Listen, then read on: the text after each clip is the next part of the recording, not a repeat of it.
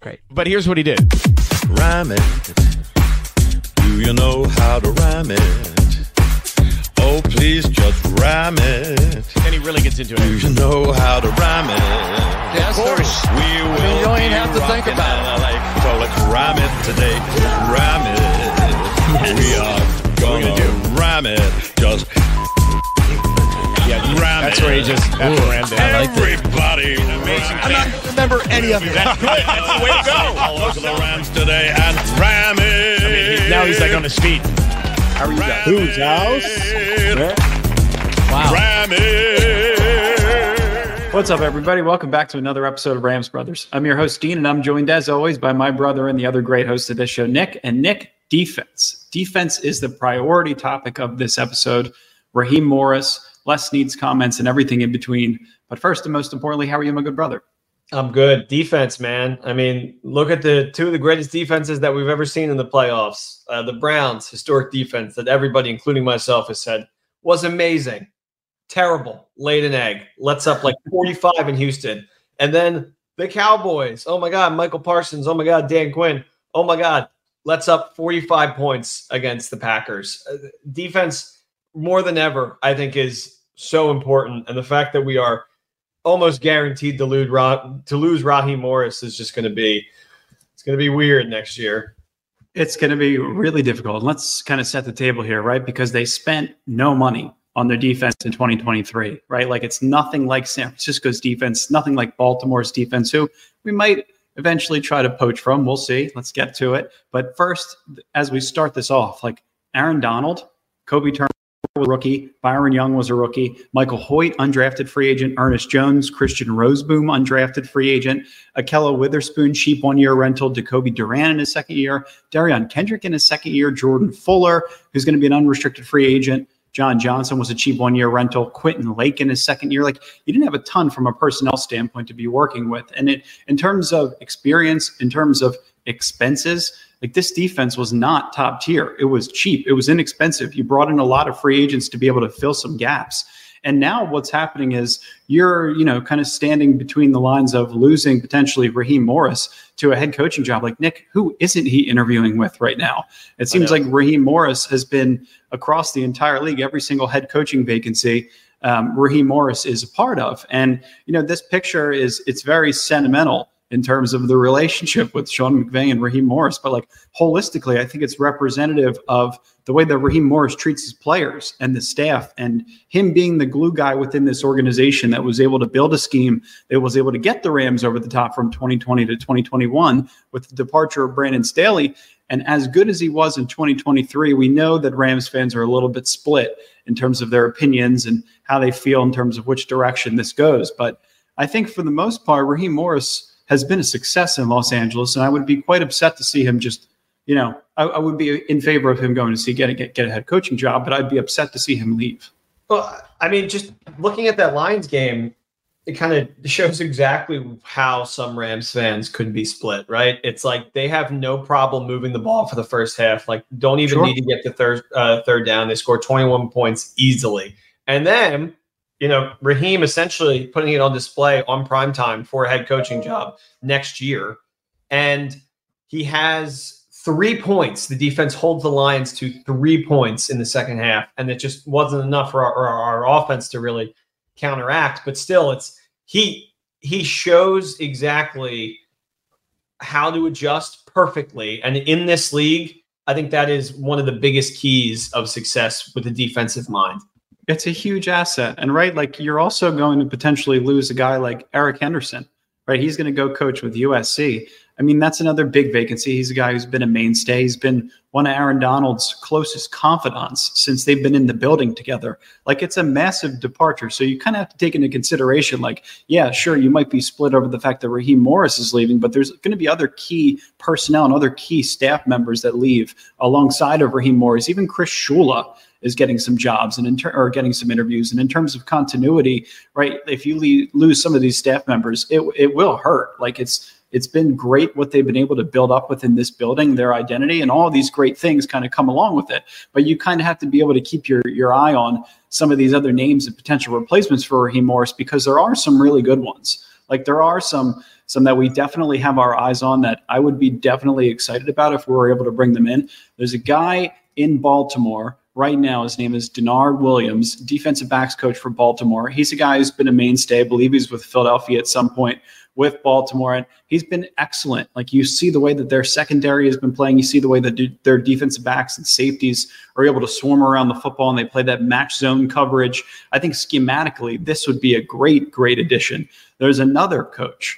There's another guy we have our eyes on. He's 34 years old, DeMarcus Covington. He's a defensive line coach for the Patriots. You're already interviewed with the Cardinals and the Chargers. So you kind of have to get your eyes on who could potentially replace Raheem Morris and also Eric Henderson. And there's another guy in the name of Al Harris, if you remember him, from the Green Bay Packers. He's now the defensive backs coach for the Cowboys, who I would absolutely love to poach because he's definitely going to get interviews. He's definitely eventually going to get promoted with the Dallas Cowboys if he hasn't already. So I think there's a lot of different names that are going to be floating around that fit the mold of what the Rams like in coaches, right? Previous players, previous professional experience, like all guys that are younger with a younger mentality that can relate to the players, that relate to the head coach. So all of that I think is going to come together, but trying to get on top of the moving pieces that are Raheem Morris and Eric Henderson. The coaching carousel kind of makes us a little pigeon-toed, essentially, because other teams are going to be interviewing for their defensive coordinator position immediately, where we don't really know what's going to happen with Raheem until he gets hired by somebody else. So it puts us in kind of an awkward position because obviously he's welcome back if he doesn't get a head coaching spot. But all of a sudden, you have Bill Belichick, Harbaugh, Mike Vrabel, like amazing head coaching candidates on the table, Ben Johnson and Raheem Morris. And it's like those two, all of a sudden, they don't look as shiny as they used to with all those other guys apparently being, open to a new job. So hopefully we're in a situation where we either find out that he's staying or he's not going to stay, sooner than later. I mean, what most likely is going to happen, Dean, is we're going to release the episode and then he's immediately going to get a head coaching job because that seems to always be the case. Do you remember what happened last year? I think we were going into the offseason program and he was still interviewing. He was on like his 14th interview with the Indianapolis Colts. Yeah. Jim Irsay was staying at Jim Irsay's house. They were playing pickleball. I have no idea what else the hell was happening behind the scenes, but there was an in-depth amount. They ended up hiring the right guy in Shane Steichen and have a really good foundation moving forward. But like Raheem Morris was one of the 3 finalists for that job. And I think that's maybe a similarity in terms of what can happen this offseason is it's going to be strung along for a long period of time. But maybe just because he has such a high volume of interviews that somebody will make the right decision sooner than later with Raheem Morris. It's all TBD. Yeah. I mean, I'm hoping that he does get a head coaching job just because he endorsed by Les Snead. And I'm tired of the Raheem 10 years ago on the Bucs. It's like, come on, man, that's a decade. Like, can we stop hearing about that? Tired of the divide too that it causes within the fan base. Like, hey, you know what? If you can press a little bit more at the line of scrimmage with your secondary and you have the personnel to be able to do so, Raheem showed that he wanted to do that more so this season, and he did. Hey, you want to be able to blitz a little bit more often. Maybe he's not the defense coordinator to be able to do so. And in some situations, in early game situations, especially against the Lions on the road, you have to be able to do those kind of things. So I get it. Like, I get why there's a divide, and hopefully that goes away. But I still think, like, there's an article from Shil Kapadia from The Ringer in August of 2023 where he talks about how Raheem Morris either has to work a miracle or the Rams are going to have to discover a bunch of young players whom they could build with going forward in order for the 2023 defense to be successful. And it was. So that's kind of what we're looking at. And then also, like, outside of that, if you can add a top tier talent in terms of Brian Burns, right? Like, that's one guy I think the Rams fans have had an eye on for a couple of years now. Like, he's 25 years old. The Panthers GM situation is entirely in question. And they just fired Scott Fitterer, but like, this is a player that can kind of like fill or be the first, kind of building block as an offseason piece. Because you look for another GM, and I'd assume that whoever that is going to try to franchise tag him, or they're going to try to offer him some kind of deal that isn't in line with what another competitor is going to offer, like the Rams potentially. But he's as premier as it gets. Like, he's top tier edge rusher, could come in and play immediately, and every single Rams fan would be obsessed with the way that he plays football. Yeah, I think it's what's going on, like 2 years of clamoring for him from Rams fans. Wow. I think people have been talking about him for quite some time. It would be amazing. He's absolutely a game breaker. He's only 24, right? Like, yeah, I think he's just turned 25. So he's 24, turning 25. But I mean, like, he is as good as it gets in terms of skill. I think he was dealing with an elbow injury that forced him to switch sides this past season. Justin Houston was supposed to be the reliable threat opposite of Brian Burns. He was paid $6 million this season for a half a sack, and he dealt with a ton of injuries. Like, opposing offenses were only scheming against him and Derek Brown. That's it. Like, the offense was so damn bad that they rarely even had opportunities to be able to pin their ears back and rush the passer, which is when pass rushers are really able to rack up any flashy numbers, get their sacks, get their pressures, get their hurries. But he's a superhuman-like player, like Aaron Donald is. Like, he is thinner than a Cam Jordan, but the way that he bends, the way that he could bend the corner is absolutely special. There's very, very few in the world that have that kind of ability. He's insanely explosive, strength and speed combinations on display constantly. And that's why you like a kid like that, because it's very comparable to another guy that a lot of Rams fans have their eyes on that could be another foundational piece and a first building block for the offseason in Josh Allen. Not to be confused with the Josh Allen in Buffalo. But this is an edge rusher that's almost the same age, almost the exact same size. He's now an unrestricted free agent. And in terms of the average market value, you might see something very similar in terms of what a team is going to offer him per year. So this is the decision. I mean, if this is kind of the fun and the luxury you have, being able to be less need in the Rams with a lot of cap space moving forward. And I think this move kind of has to happen because Michael Hoyt, is that your future opposite of Byron Young? Definitely not. No. And it's funny, just to go back on kind of Brian Burns for a second.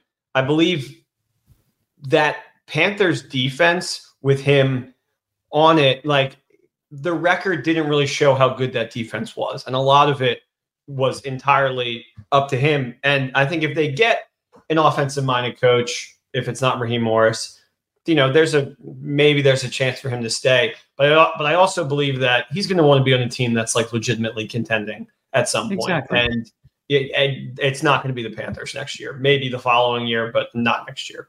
No, but remember when he posted the Ram in the middle of last season? It was like in late November. He posted a picture of a Ram on his Instagram. But Brian Burns wants to be a Ram. I mean, there's no doubt about it. But Josh Allen might want to be too. Like, Jags picked up his fifth-year option, and the average market value for Josh Allen is $24 million per year. Versus what we're looking at Brian Burns, $21 million per year. So you could save yourself some money. But in the context of, like, the Rams' total salary cap, Joe Noteboom next year set to be a $20 million cap hit. So, like, would you rather have Brian Burns for $21 million per year, or would you rather have Joe Noteboom, who is a swing tackle, who got beat out by an undrafted free agent in Alaric Jackson to play left tackle? I think every Rams fan is going to say Brian Burns. But like, between these two players, it's like, can't decide. Bring an aneurysm. It's to the point where, you're kind of splitting hairs with how great both of these players are, because, I mean, both superhuman type players, both will be pretty large salary cap hits. But I mean, I just love the speed combo and power, explosiveness, everything that they have that they've paired together. And oh my God, we lost Nick. Where did Nick go? Don't worry, D. I'm here. Just had to grab my charger. I'm here. Don't worry. Brian Burns went quarterback hunting and found Nick. I think he's back in his seat. Yes. Sorry. Yeah. I got the little blurb on my computer that was like, your computer's about to die. And I was like, oh my gosh. What a bad way for the episode to end. Just a dead screen. Just you guys are left with me. That would be terrible. I feel sorry for you guys. All right, Nick, I think we talked enough about the defense. I think in terms of secondary, like, when you look at what the Rams really need, it's an edge rusher. You're going to probably go after a free agent edge rusher. And Brian Burns or Josh Allen just fits the bill of what the Rams are looking for. But then also, like, Jordan Fuller and John Johnson are likely gone. So are you going to backfill that with Russ Yeast and Jason Taylor, two guys that you've drafted late in the last two drafts? Outside corner, you're looking at a free agent. Akella Witherspoon may be gone, and rightfully so. He might go chase a bag. And then weak side linebacker, we talked about in the last episode, opposite Ernest Jones, your defense is going to have a lot of turnover. Like realistically, you're not going to have Aaron Donald, or you're going to have Aaron Donald, Kobe Turner, Byron Young, Ernest Jones, Darion Kendrick, and Quentin Lake. Everybody else has a chance to be on. Yeah, that's the only thing that kind of worries me about next year is the potential for a slow start. I know the schedule is kind of a little creepy because there's a lot of really good teams in there, home and away. But the offense is going to need to really kind of blow up in the beginning because we just have no idea what the defense is going to look like next year as of right now. So that's the only thing that's keeping me skeptical. But I think regardless of who they bring in, even in the Wade Phillip days, I felt like we were under Sean McVay and Les Snead. The defense was always kind of maybe not the star of the show, but always a huge, huge factor as to why they were so good. Yeah, I mean, it's Donald was the star, and then the secondary outside of Jalen Ramsey was kind of just there. Yeah, I mean, it's a huge part of it. Like, you have to be able to play complementary football consistently. They got so much out of what they had this year, but like schematically, it's going to change. Key personnel is going to change outside of Aaron Donald and some of the other consistent pieces that we've talked about. So yeah, I mean, it's all TBD, but I mean, I think I feel like we have a pretty good grasp in terms of what the Rams like to focus on for defensive coordinators and other coaches within the building, and then also type of personnel that they'd be looking for. So all TBD. We will see. I think I'm ready for my favorite part of the week. We got a little quick Knicks picks for you.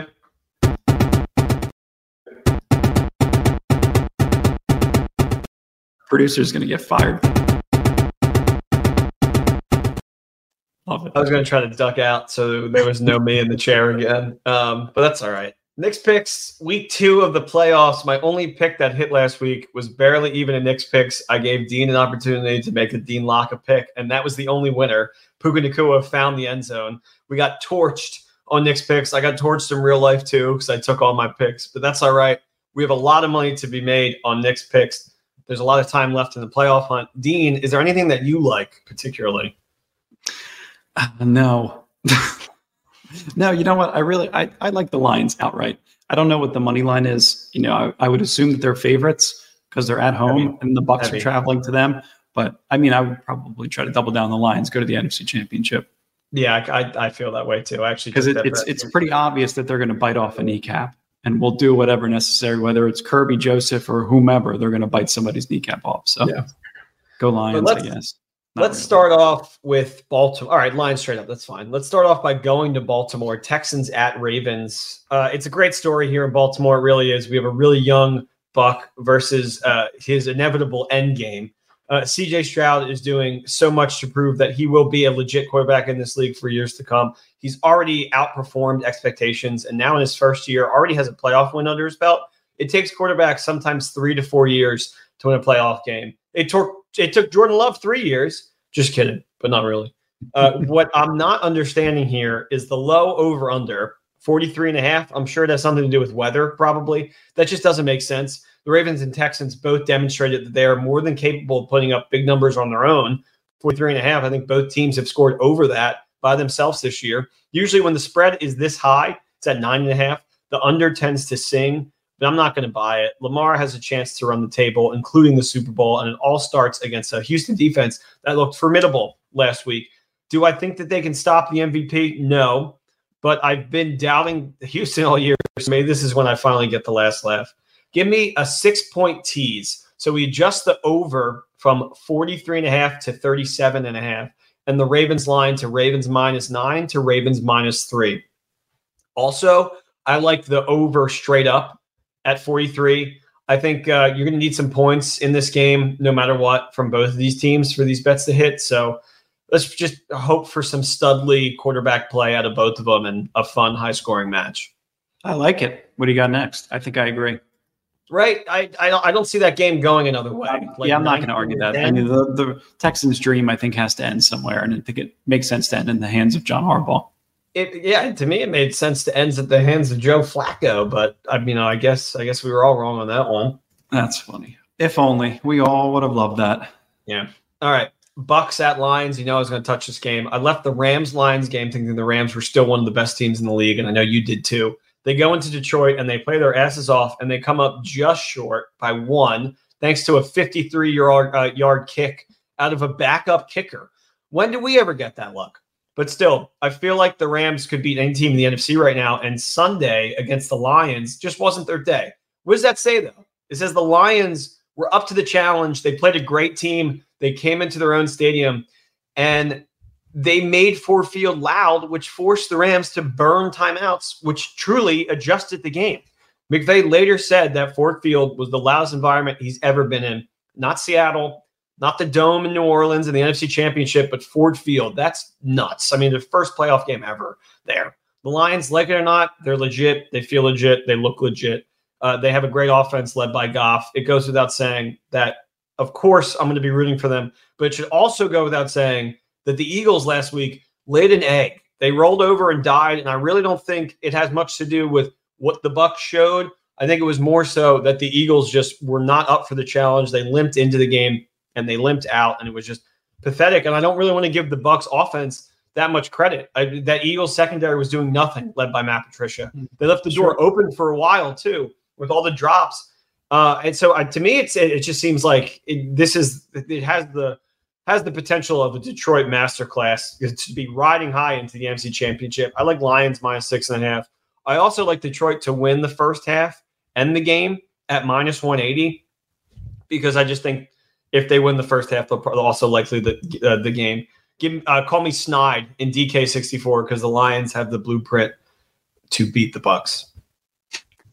And you got one more for us? I agree. But you got one more for us? I got a quick pick for you. I like Kansas City money line. I'm just not going to doubt Mahomes. He's never given us a reason to ever doubt him. I think he truly believes that Allen is like his ultimate rival. I think he believes that he's like a layer above pretty much every other young quarterback. And I think this game means a lot more to Mahomes than people think.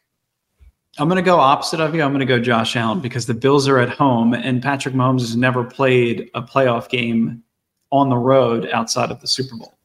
That's true. So that should be. But he's 2-1. He's 2-1 in Super Bowls, though. I know. Yeah, you're right. So I guess he only has one road playoff loss, but I still would be fearful of Kansas City, mostly defense. I mean, outside of Mahomes, Travis Kelce seems like he's on the down. Obviously, Rashid Rice is great for them, but like outside of that, not a ton, and Pacheco, but not a ton else. Like I think Buffalo maybe it's their time.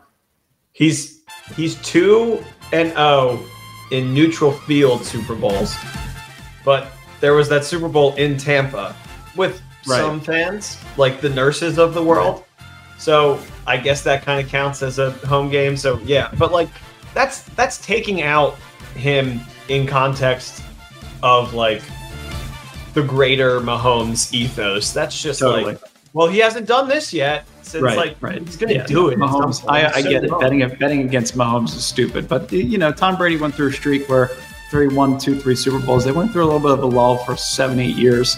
So who knows? I don't. Yeah. I just Buffalo at home. It seems like they got a little bit of juju in their do. The argument for Buffalo is if there's a time and place to beat Kansas City, it's right here, right now. It's right now. Yeah, you're not going to get them looking like this ever again. So, hey, if you guys are enjoying this, if you guys are enjoying Nick's picks, you guys are enjoying all the little breakdowns in between the big episodes and everything else that we're putting out there, please. Ram it! Like and subscribe, comment, do everything. It helps increase the reach. We need more people to listen to the pod. All good things happen when more people listen to the pod. We appreciate you guys and go Rams. Go Rams. Thanks for listening.